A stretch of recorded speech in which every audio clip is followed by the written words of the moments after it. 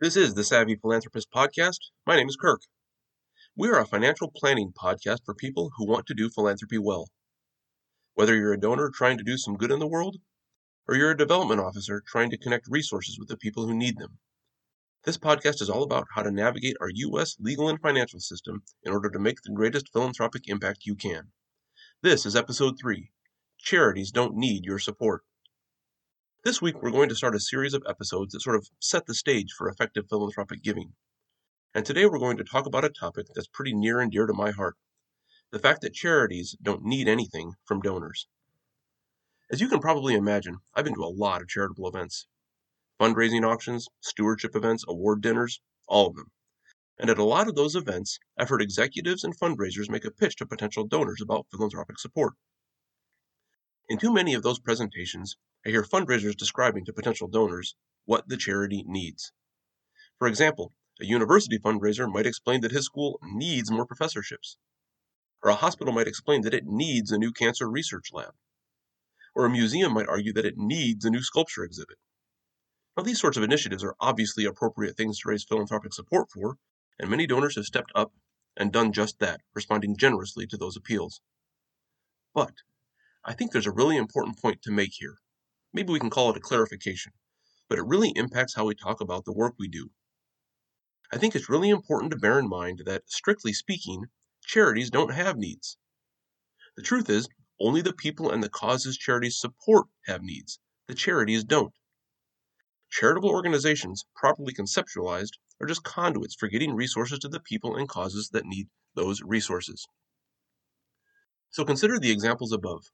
A university doesn't need professorships. Instead, students need the best possible education.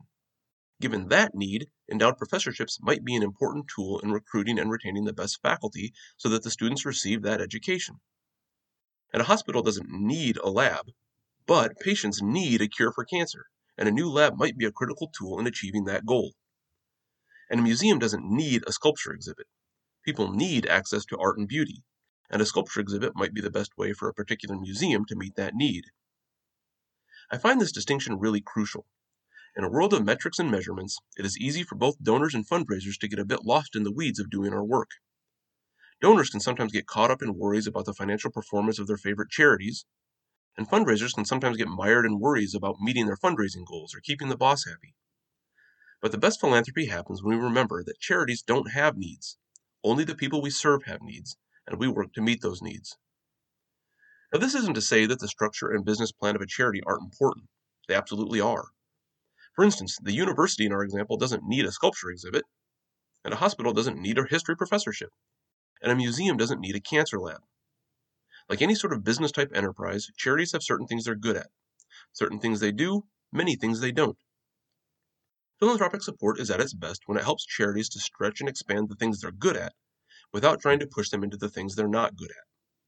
For example, an endowed professorship only helps a university and its students if the university has a place for that position.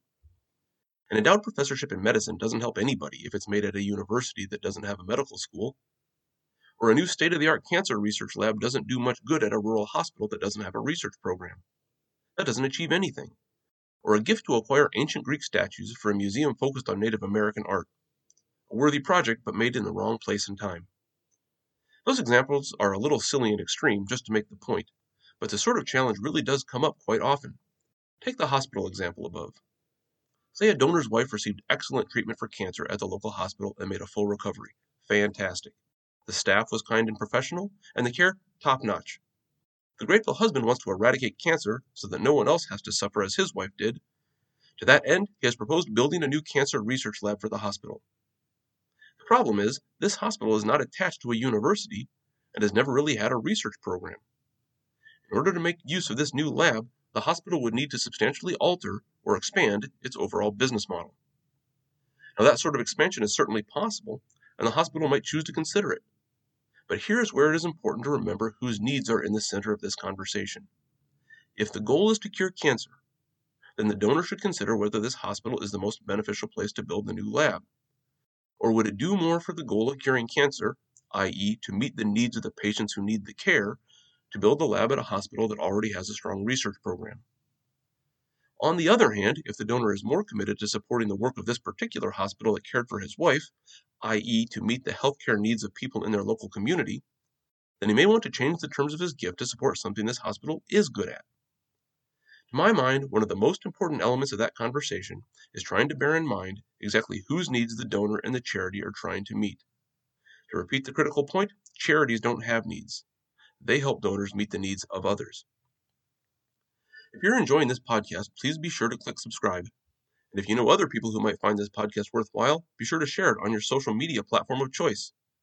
You can find The Savvy Philanthropist on the internet at thesavvyphilanthropist.podbean.com, and you can follow me on Twitter where I am at RossPlan. Meanwhile, if you have any ideas, suggestions, or just some idle chit-chat, feel free to email me at thesavvyphilanthropist@gmail.com. That's it for episode 3. Thanks for listening. I'll be back in another week to talk about the difference between charitable giving and taking a tax deduction. Spoiler alert, they are not, nor should they necessarily be, the same thing. Until then, remember, do well, then do good, but always be savvy.